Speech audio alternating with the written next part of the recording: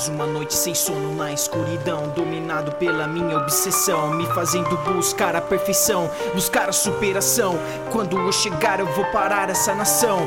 Alfred Wayne não causa decepção para os irmãos, trazendo satisfação na expressão do rap. Gratidão de mais um dia de vida no coração, buscando a minha salvação nas palavras da minha solidão. Respeito na cultivação, cultivando a cultura na população, deixando muitos sem reação, causando pensamento e reflexão. Não paro não, independente do que o mundo disser sobre meu verso sem noção de refrão, procurando diferencial, sou a exceção, derrubando mais um peão, entrando no jogo para levar isso como profissão, procurando meu espaço sem mais, jamais eu volto atrás no que eu falo, mandando para o ralo suas críticas, acabando com faladores, com meus versos matadores. Não paro por nada nesse mundo, tá no meu sangue, vou a fundo, chegando e falamos, tamo junto, ligado 24 horas por dia.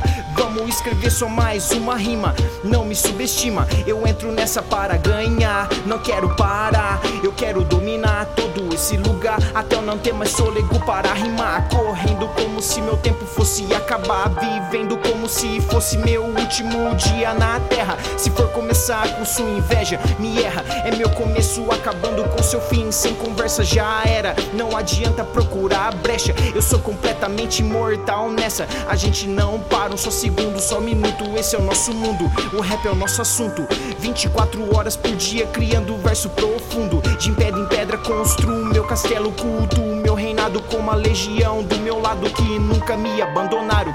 Isso é apenas o começo do seu desespero, do seu desapego, começando uma sessão de descarrego, gritando e rimando no meu discurso, fazendo um apelo, dizendo que eu sou seu pior pesadelo, sendo representado pelo rap, dominando seu ouvido pela internet. Agora estou rimando até que minhas tripas saiam para fora, dizendo palavras sem parar num só segundo. Essa é minha vida, prometo não mudar de assunto, vou entrar a fundo nesse assunto, formando um conjunto final de palavras na hora exata, em cada palavra, em cada sentimento, em cada momento de sofrimento. Eu cheguei, eu não parei um só segundo, isso é apenas o começo, apenas o começo.